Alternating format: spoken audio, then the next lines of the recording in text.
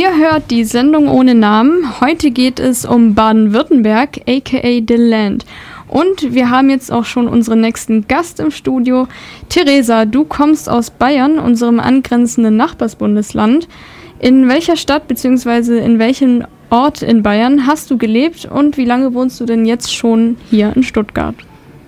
Also Stadt wäre auf jeden Fall der falsche Begriff. Es ist eher so ein kleines Dorf mit so 200 Einwohnern, also nicht unbedingt bekannt, aber ich kann ja den Namen trotzdem mal nennen für die Leute, die es interessiert. Also es heißt Ettersdorf, also hat auch schon Dorf im Namen. In der Nähe von? Regensburg, ich glaube, das sagt ein paar Leuten ein bisschen mehr. Also so Oberpfalz, nordöstlich von München auf jeden Fall.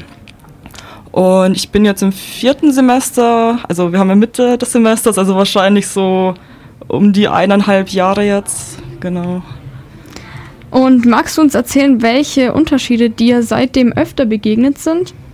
Auf jeden Fall einige Begrifflichkeiten und natürlich auch so der Dialekt an sich ist, glaube ich, das, was einem am ehesten auffällt und was auch ziemlich oft angesprochen wird. Also das gerade jetzt ist praktisch schon so mein Hochdeutsch und jede Person, die ich irgendwie kennenlerne oder zumindest jede zweite, dann immer so, du kommst aus Bayern, oder? So dann ich habe das sofort rausgehört, das sagt immer wirklich fast jede Person. Einer meinte auch so, kommst du aus Russland oder so? Du rollst irgendwie dann eher so stark. Ich so, nein, eigentlich nur Bayern. So. Stimmt, da ist schon so eine Ähnlichkeit mit dem rollenden R. Ja, der meinte irgendwie so, er selber wäre Russe und das hört sich irgendwie so an. Aber ja, ist wahrscheinlich auch ein bisschen Ansichtssache. Und ansonsten, gibt's halt so Wörter, die man halt irgendwie nur hier so verwendet, wie so schaffen eben, also... Ach, das sagt man bei euch nicht? Wir gehen einfach arbeiten. Wir gehen nicht schaffen, nein. Ich dachte, schaffen ist auch so ein typisches Wort, was man bestimmt auch in Bayern öfter sagt. Nein, gar nicht. Und dann gibt es auch so Wörter wie so Beispiel, die praktisch so noch ähnlich sind, aber dann noch so eine Verniedlichung drin haben wie mischeln statt mischen. Ach so, ja, das sagt mir nichts mit mischeln. Ja, Also kam aus Heilbronn, der das gesagt hat. Ich weiß nicht, ob man da nochmal andere Begriffe verwendet, aber der so mischeln und... Wobei, ich muss zugeben, ich bin jetzt nicht gerade mega schwäbisch. Ach so.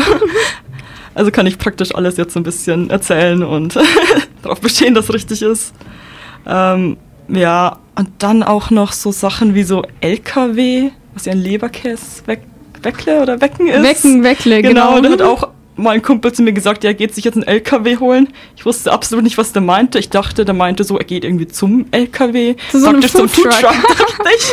Und dann nicht, dass er sich so ein Leberkäse, also wir würden auch nicht Wecken sagen. Ihr würdet Semmeln oder so auch, sagen, ja, oder? Eine Leberkäse-Semmel, aber also bei Leberkäse wecken würde ich auch noch verstehen, aber so diese Abkürzung an sich, ich war komplett verwirrt. Genau, und auch sowas wie also Laugenstange, wir sagen halt mehr so Brezenstange. Da war ich mal in der Bäckerei und habe eine Brezenstange bestellt. Die Verkäuferin so, was wollen Sie jetzt bitte? Ich so, eine Brezenstange bitte. Und dann hat sie mir irgendwie so eine Breze eingepackt, weil sie so Breze verstanden hat. Die Stange hat sie dann wahrscheinlich so ausgeblendet und ist jetzt nicht so schlimm. Ich meine, so viel Unterschied macht es auch nicht, außer die Form, aber ich habe das dann auch nicht verstanden, warum die mich nicht verstanden hat, bis ich dann mal so nachher irgendwie gecheckt habe, dass es einfach hier eine Laugenstange ist. Ja, dann war das sicher eine Zeit der Gewöhnung, bis du das dann auch gemerkt hast. Ja. Welche Gemeinsamkeiten der beiden Bundesländer sind dir bis jetzt so am stärksten aufgefallen?